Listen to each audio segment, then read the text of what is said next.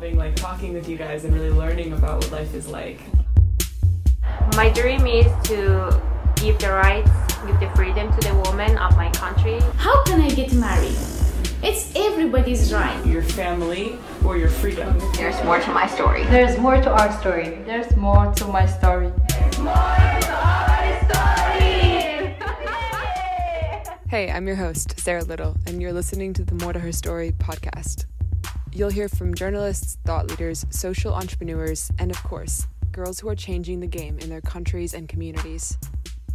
Thanks for choosing to be a part of the conversation, and I'll see you inside. Prince Zeid Al Hussein is a Jordanian former diplomat who's the president and CEO of the International Peace Institute. He's the former United Nations High Commissioner for Human Rights and is the Perry Worldhouse Professor of the Practice of Law and Human Rights at the University of Pennsylvania. Prince Zeid is a member of the Elders, an independent group of world leaders and human rights advocates brought together by Nelson Mandela in 2007. Zeid is a friend, and I was honored to have him on the podcast this month. Enjoy our conversation. Zeid, how has your faith in however you think about or conceptualize the word faith shaped who you are and what you do in the world? Well, it must have to a certain degree, or if not, I think to a great degree, shaped it. It's a value system.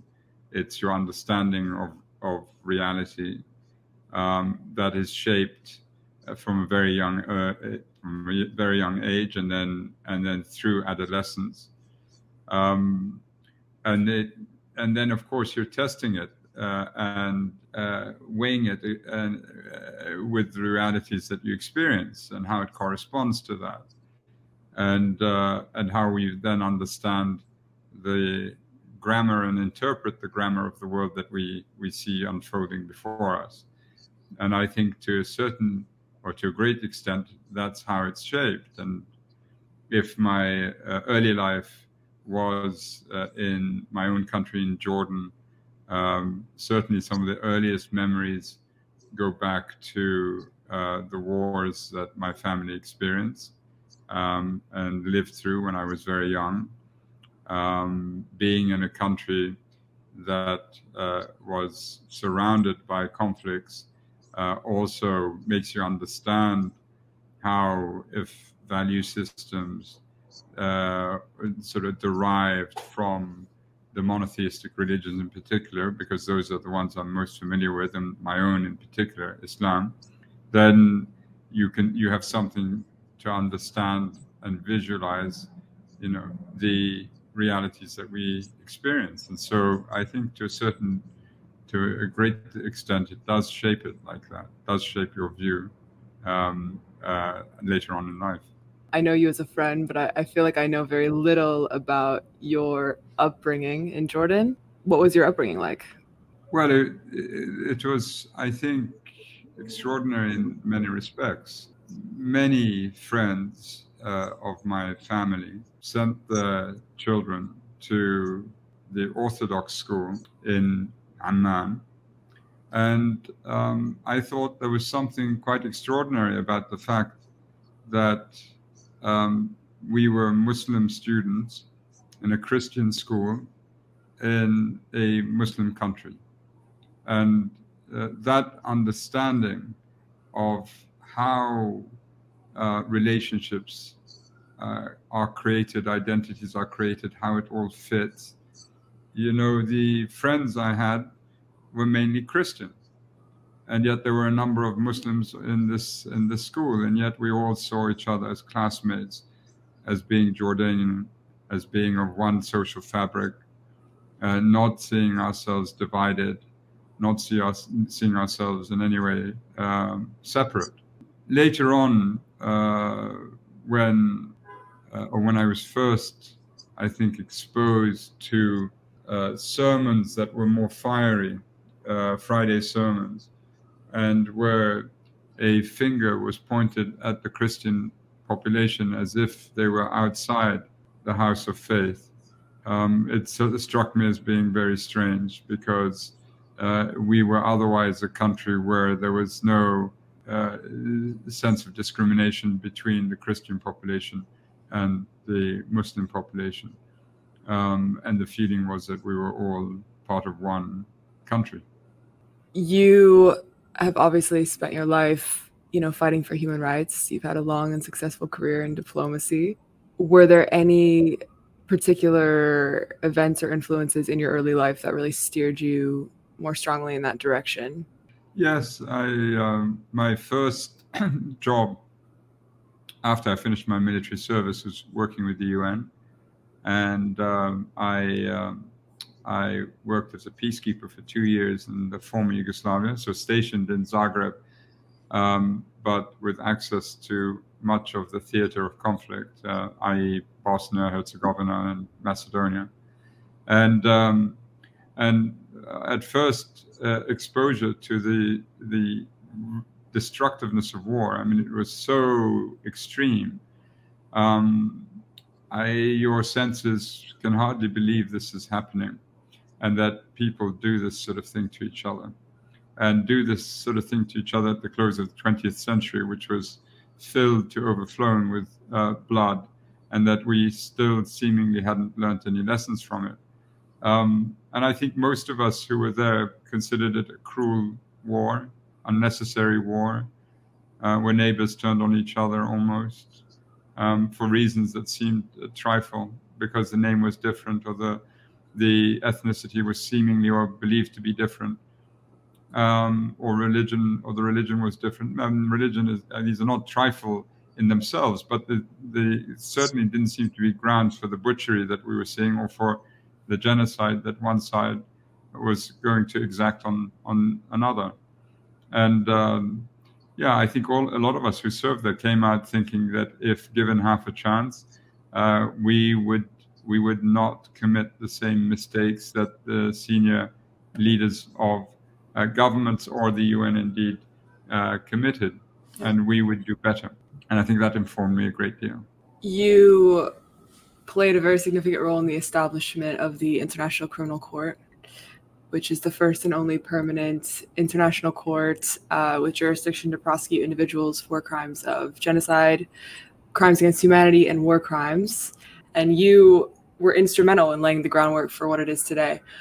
When you look at what you helped build today, how do you view and measure the effectiveness of the ICC in delivering international justice, particularly in light of the current and compounding crisis that we're seeing around the world? Yeah. So I just want to caution against any exaggeration on my part of my role. I was a negotiator of one piece just before the court was inaugurated. And before that, I was part of a Jordanian delegation. So yes, together with many others, but there were some really critical people who were responsible for the drafting of the Rome Statute. I'd like to think I played a sort of a minor role in that. But in 2002, when the court when entered into force, so to speak, when the Rome Statute entered into force, when it had legal power, a governing body was established to then set up the court, and I led that. So I led as you're saying, when we had a plan, but we didn't have very much more than that, and I had to appoint the first employee and get the court physically up and running, and I spent 3 years doing that. But again, without the help of so many others, it would have been impossible. So there are many who were central to the establishment of the court. The court is basically a reminder to governments of what they themselves and states, what they themselves should be doing.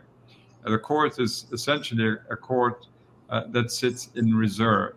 If states are doing their job, and whenever there's credible evidence that crimes that are organized and planned principally by the state itself, and the state is not investigating these crimes, then it has already taken the decision.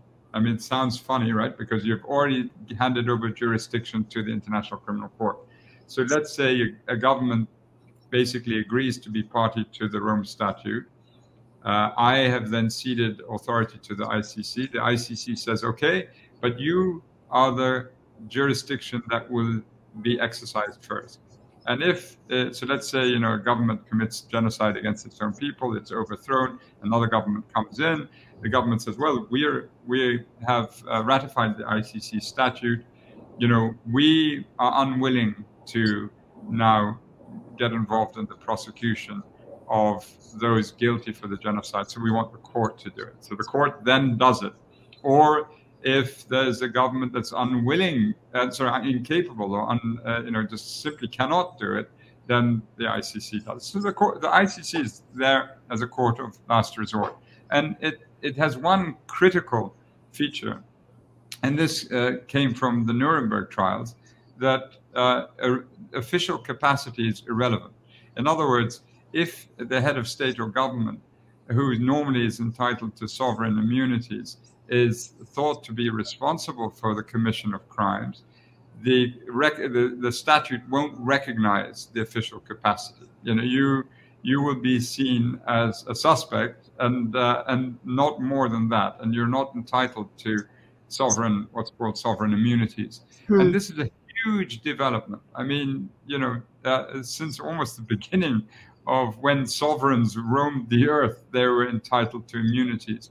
And here, well over 100, maybe 120 now, have voluntarily given up that protection to be under the jurisdiction of the court, which is a huge step forward.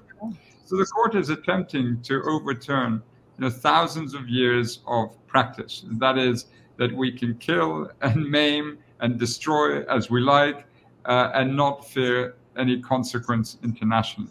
That, of course, changed in the 20th century when trials became more commonplace for atrocities committed, for violations well beyond the bounds of the law. And so it made sense that the ICC come into being. But we sort of knew it was going to take time. I don't think it's quite suspected that it would take this long.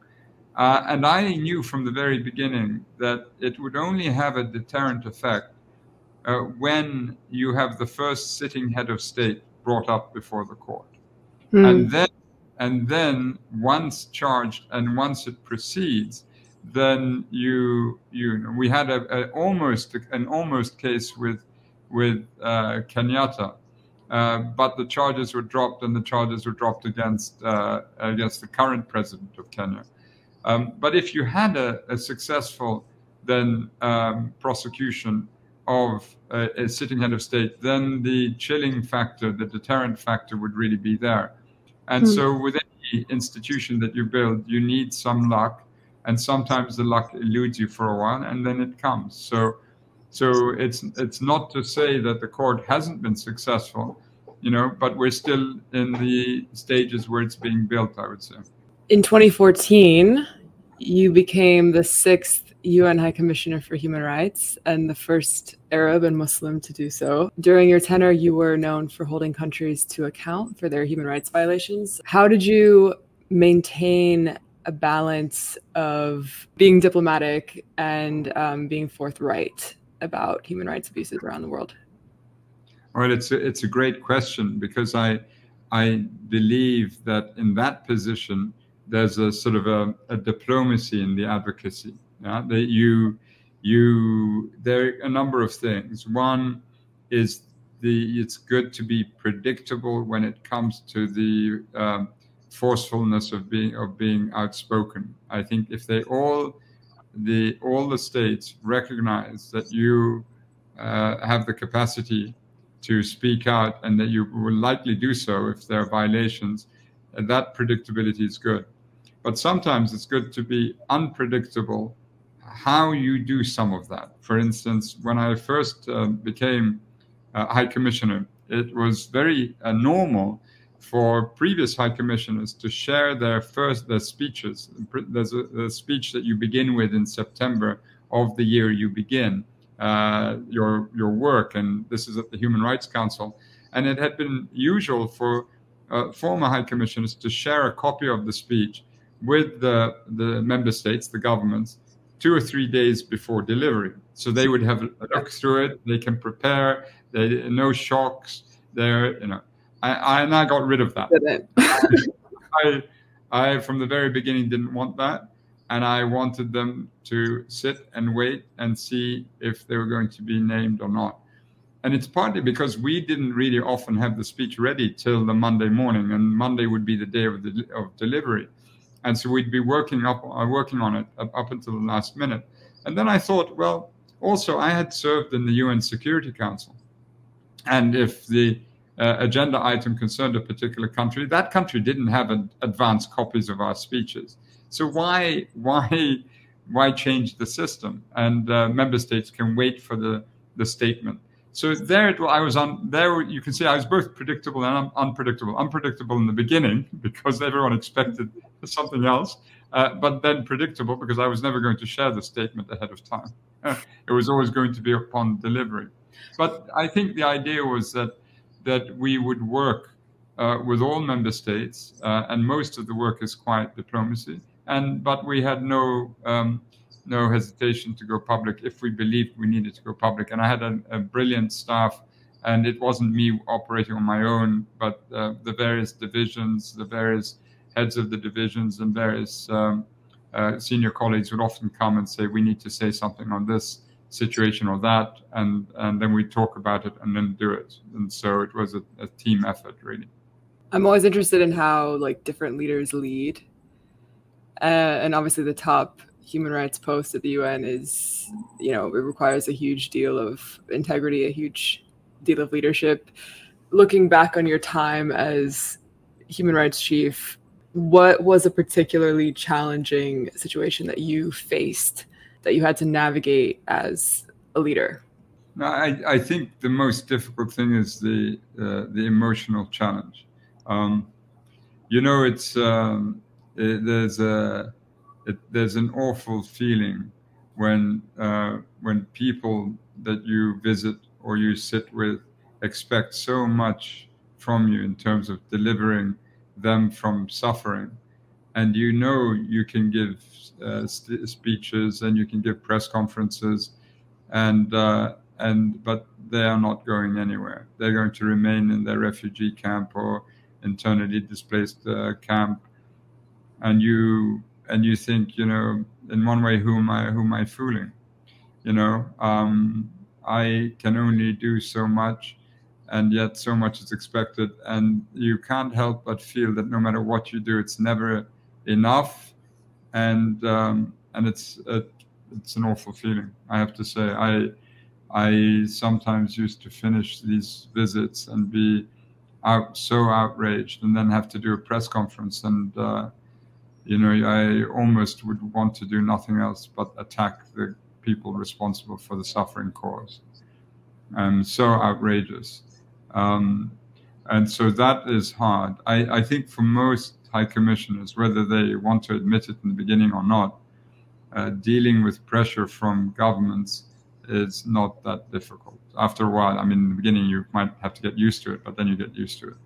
But if you feel that the community that depends upon you somehow, believes that you're not doing your absolute best to advocate their positions, that's an awful feeling. And I'd like to think I never really felt that, but sometimes I just felt totally insufficient, or whatever I was doing seemed insufficient to the enormity of what it was that we had to confront. And that I think is very hard emotionally to navigate. It's not easy at all. No. Is there anything you would have done differently during your time as human rights chief? Well, I think by the time it was in my 4th year, I really understood the job and how one ought to do it. At least I felt I knew how to do it. And so, of course, if I could do it again, I wouldn't make the sort of errors perhaps that I did in the first couple of years, and I would know which areas to really focus on, where we think we could have maximum benefit. Some areas that I didn't spend enough time on that I should have spent enough time on. I should have spent enough time working with treaty bodies, for example, the 9 the committees. They're independent and we support them, but maybe I should have done more to support them. And I recognize that probably was a mistake. But we had so much on our agenda, and I had to sort of get through that. But only when I was in my 4th year did I feel enough of a command of much of this that I knew where the efficiencies and where I need to invest more time. But that always comes late. So clearly I would have done things differently had I had that knowledge. Or if I had another 4 years, I think the 4 years, the second 4-year term would have been different to the first. Or it would have been more the same, but even more accentuated, so to speak. So I think that's where I would have taken it. And I would have tried to, I also often thought about why the human rights movement is so disconnected from the grassroots movements, which are usually partitioned. Women's rights, rights of persons with disabilities, or Black Lives Matter, or these are all very serious movements with a sort of long following, or a deep following. And you seldom, though, see, for instance, a march through a city, just a human rights march, right? Mm-hmm. They're usually one of the partitioned causes. And what would be interesting to see is whether you could actually create a human rights march where all these separate movements support each other and all part of one. And I think I would have devoted more attention to seeing whether that's possible. Because the office itself is rather unique in the UN. It's part of the UN, certainly, but it's also part of the human rights movement. And of the rest of the UN isn't like that. Right? It isn't part of the two. It's part of one. Yeah, someone call it the toughest job at the UN. Yeah, well, I lost a lot of friends. So I was once walking along a hallway with a friend from OHCHR, and he said to me, High Commissioner, I think we're invisible. And I said, why? And he said, because when we go past delegations, they don't try to make eye contact. They look straight through you as if you don't exist. They don't want to stop and talk. And many of those people were once friends, and I did lose them, and some permanently. Fortunately, not everyone, and I've remained friends with many of them since. I guess the good ones remain, right? Yeah. How have you seen the landscape of global human rights change over the course of your career? Well, it ebbs and flows, and there's no doubting that over 70 years, there have been huge strides made across the human rights agenda. And there's enormous counter pressure as well. Whenever one advance takes place, you have a reaction to it. And that's the story of human progress.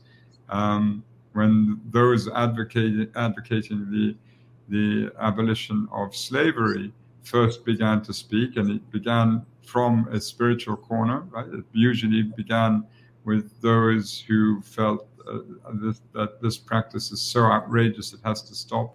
But they would have been a minority in a world that profited hugely from slavery. The business model was almost perfect. The capital costs when it comes to labor were zero. Huge profits derived from it, and everyone benefited except the slave. And then the abolition movement began, and the hatred towards them must have been phenomenal, because everyone else was making money out of it. And they were like, they must have been like, what are you doing? I mean, how could we abolish this? Our economies depend on it.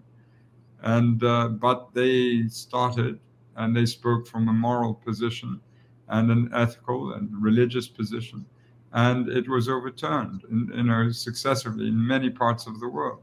That we still have modern day slavery is still incontestable. Yes, we do have things that approximate what slavery once was. but the sheer cruelty and dimensions of what we experienced was of course no credit to us. It was absolutely shameful beyond belief that we could do this to other human beings.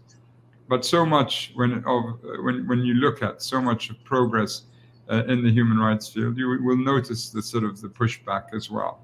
That for some, there's always going to be an element of a threat to a way of living, a threat to the sort of unwillingness to change, unwillingness to learn, and so in some issues you need patience, and others you need to be very forceful in your advocacy, and getting it right is always important. The situation we're in now is that there's enormous pressure on the human rights movement across the world, and if we don't have this to hold on to, we're looking at an anarchic world. I mean, a world that's driven completely by anarchy and nothing else. I mean, all the sort of the basic lodestars, the basic polar orientation that we would need would be gone, and so we'd be adrift. And so let's hope that doesn't happen. How do you view the role of gender equity in international diplomacy and human rights work? Well, I think it's important for everyone to know and realize, and I mean everyone in the movement understands this, that equity is not equality, that equity is something else. Equity is the historic dimensions to the inequality, and what's required to create equal societies is a huge investment in those communities where historically one half of the community has been subjugated by the other and been abused and mistreated grievously. And it's not good enough just to say, well, we just want equal representation. Certainly that's important, but it's also to make amends for the historic and deep disadvantages that half of the world had to experience, and the way in which people still view gender-related issues, or how they view the importance of women. In many parts of the UN, for example, women's importance basically focuses mainly during their reproductive age. When you look, and this is something that was discussed recently in my home, when you look at, not so much what women need, but you ask women, what is it that they want? In many countries, they will say, we want literacy. We want to be able to read.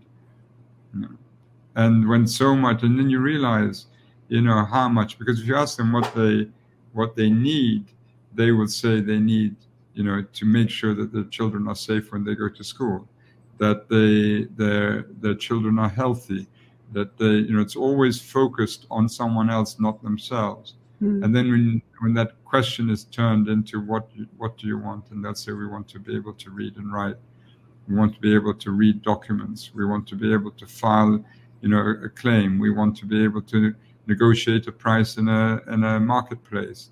And so it's not just representation, but it's going back and realizing the distinct lack of opportunity, what the lack of an education really means for them, or it means for any society over the course of a lifetime, and so all of that is critically important, of course. In regions or situations where there's significant resistance to gender equality and empowering women and girls, what strategies have you found effective in advocating for women's rights? Yeah, you're now asking me to divulge secrets. No, I think the way in which one would approach this is that there's so much of the human rights agenda over which most religious traditions and religious belief concord. I mean, there's an agreement, right? There is an agreement that tyrannical or unjust rule is unacceptable. There's an agreement that we ought not to kill unlawfully, that we ought not to torture, that we ought not to have humans disappear from the face of the earth without any accounting of them. And you can go on, and so much of the agenda is not occupied by disagreement. There are some very distinct issues over which there is considerable disagreement. One is sexual and reproductive rights. The other is the status of the LGBTQI community, over which there's a significant tension. And then when it comes to the extent to which women enjoy certain rights, and then you can sort of say also on the civil and political side, there would be some tensions. And the question is if there are disagreements, it's not creating a situation where two sides are speaking to each other and no one's listening, but it's a question of two sides speaking to each other and listening is taking place even if disagreements are there. And one would like to make the argument that if you were trying to convince another side of the merits or importance of these issues, that you first of all sort of agree that on so much else you already have an understanding. We all agree that there should be fair trial standards, for example. Right? No one wants to be brought before a court and judged unfairly or unjustly.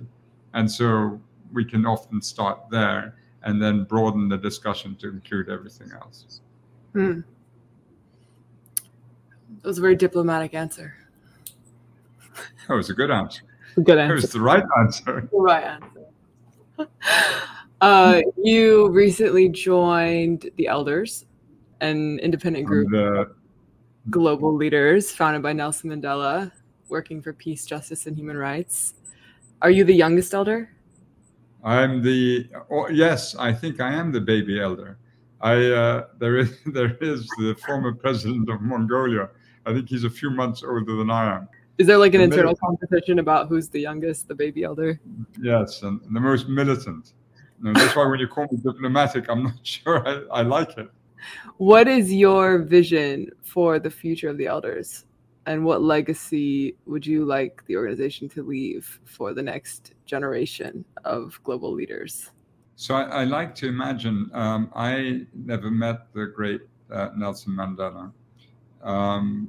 I like to imagine when he conceived of setting up the Elders, that he was thinking of the way in which elders in a traditional community would work. That you have a group of people who have experienced a great deal, to whom issues are brought, whether there's a dispute inside the community or that needs sort of a mediation, or whether there's a wrongful act for which the elders in the community can offer an opinion and guidance.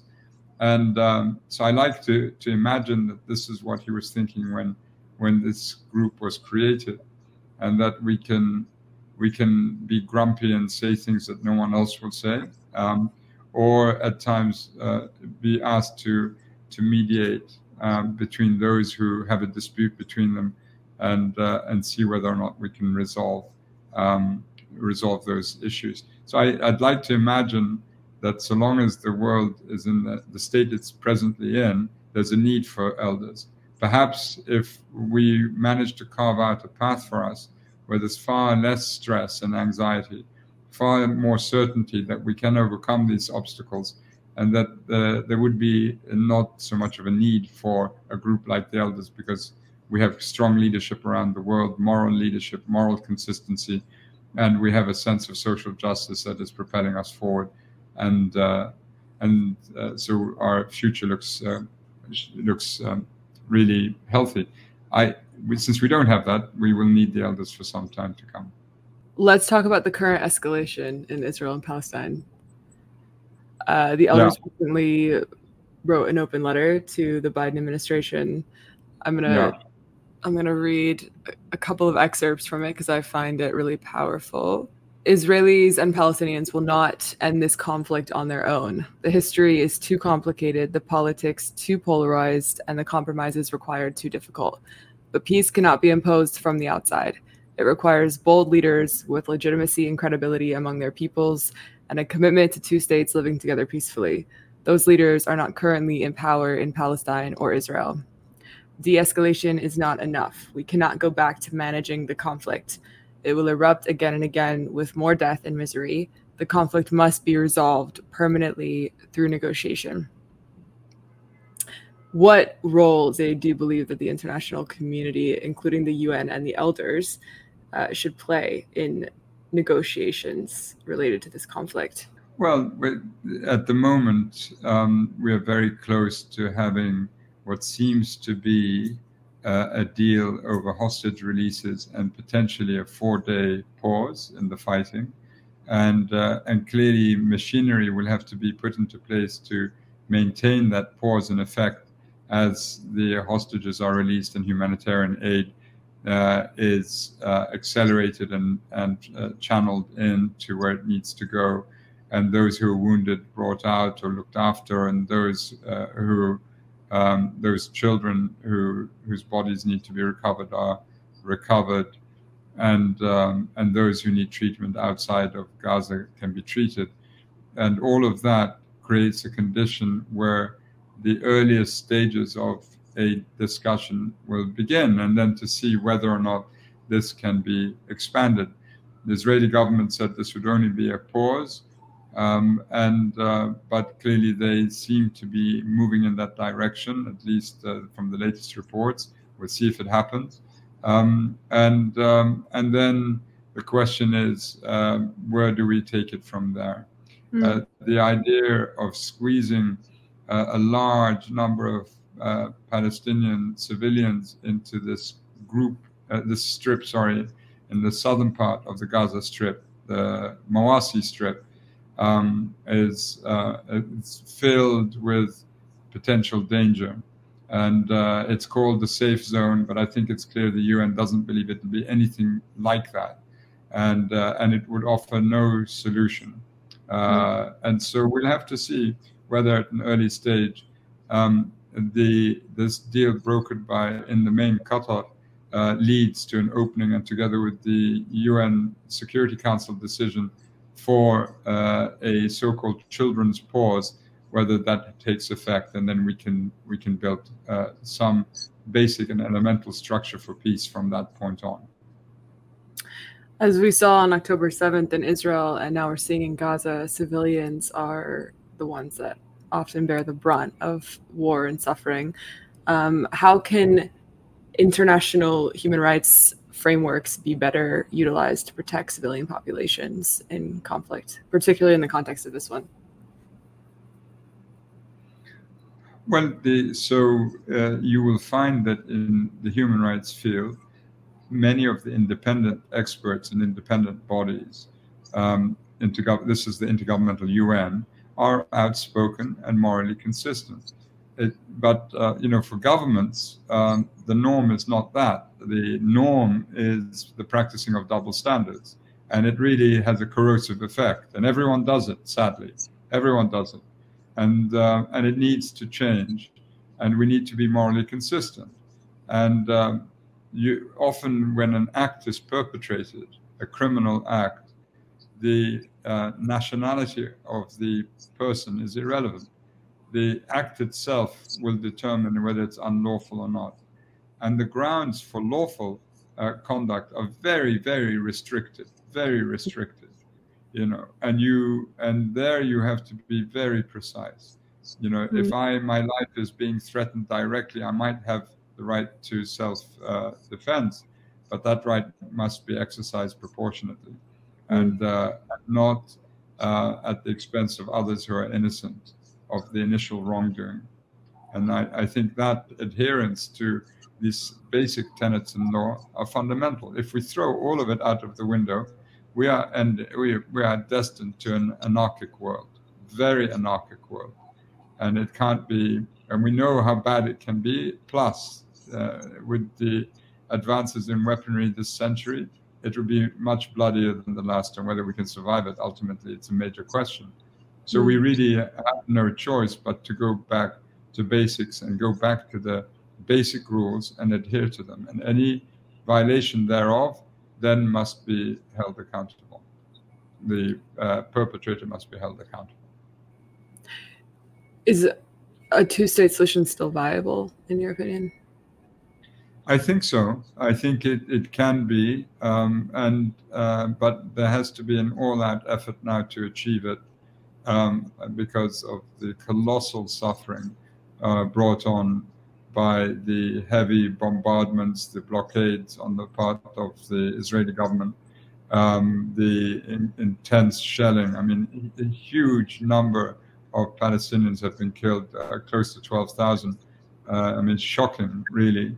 And as you alluded to in the beginning, the initial attack was shocking in itself, and it was, I think, planned to be that, to sort of affect the Israeli psyche at its core.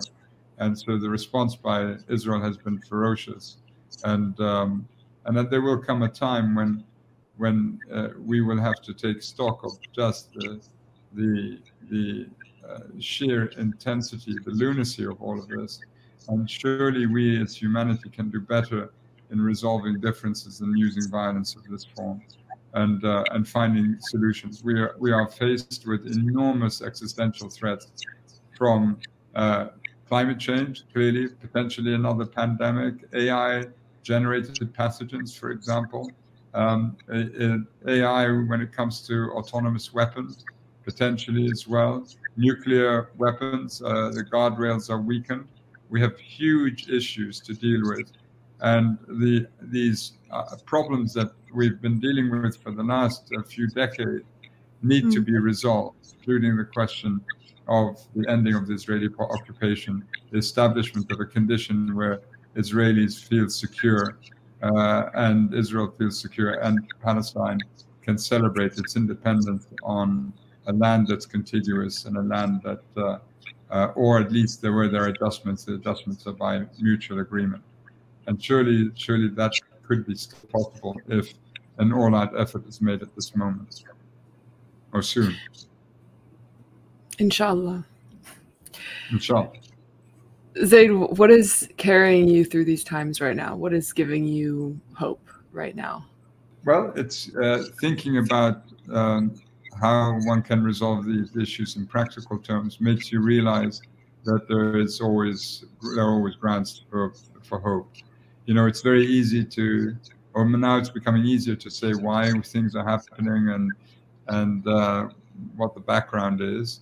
The more difficult answer to give to any question is on how do you do it in the detail, not generally to say leave it to governments or leave it. You know, how do you actually do it? How do you make the world a little bit safer? And I think the more one works on the practical, the more one has hope that we can make the world safer. So you have hope in the practical? Well, I have hope being part of an institute and with a university where we do just that, try and work on the practical side of the issues. It makes us feel that we can make a difference, and therefore we offer hope. It's easy if you don't try to sit there and say, "Oh, it's hopeless. It'll never work." No one will agree to this. But if you're not trying and you're not coming up with ideas that are vaguely original, then of course you're going to feel immense despair. And so, one has to break down these problems into the key issues, and then how do you resolve each of the issues and find a way to resolve them. I know the elders, intergenerational dialogue is important to the elders. And also at IPI, you mentor a lot of young people, myself included. And I'm wondering, what advice, what counsel do you have for young people who want to make a change in the world, who want to go into human rights advocacy? Yeah, I think for everyone, it's a different way of looking at things. You always, I think over time, you always you always have to look into yourself and sort of answer the question of what you think you could be capable of. I know, for instance, just from all the different settings and the meetings I've attended, that there are many people who are simply not willing to speak out when the need is at its highest. You know, when you're sitting in a meeting where no one dares say anything because they risk being punished for it, it's that one voice that says something that you most admire, that you think, wow, the courage to say that when everyone's thinking it and no one dares say it.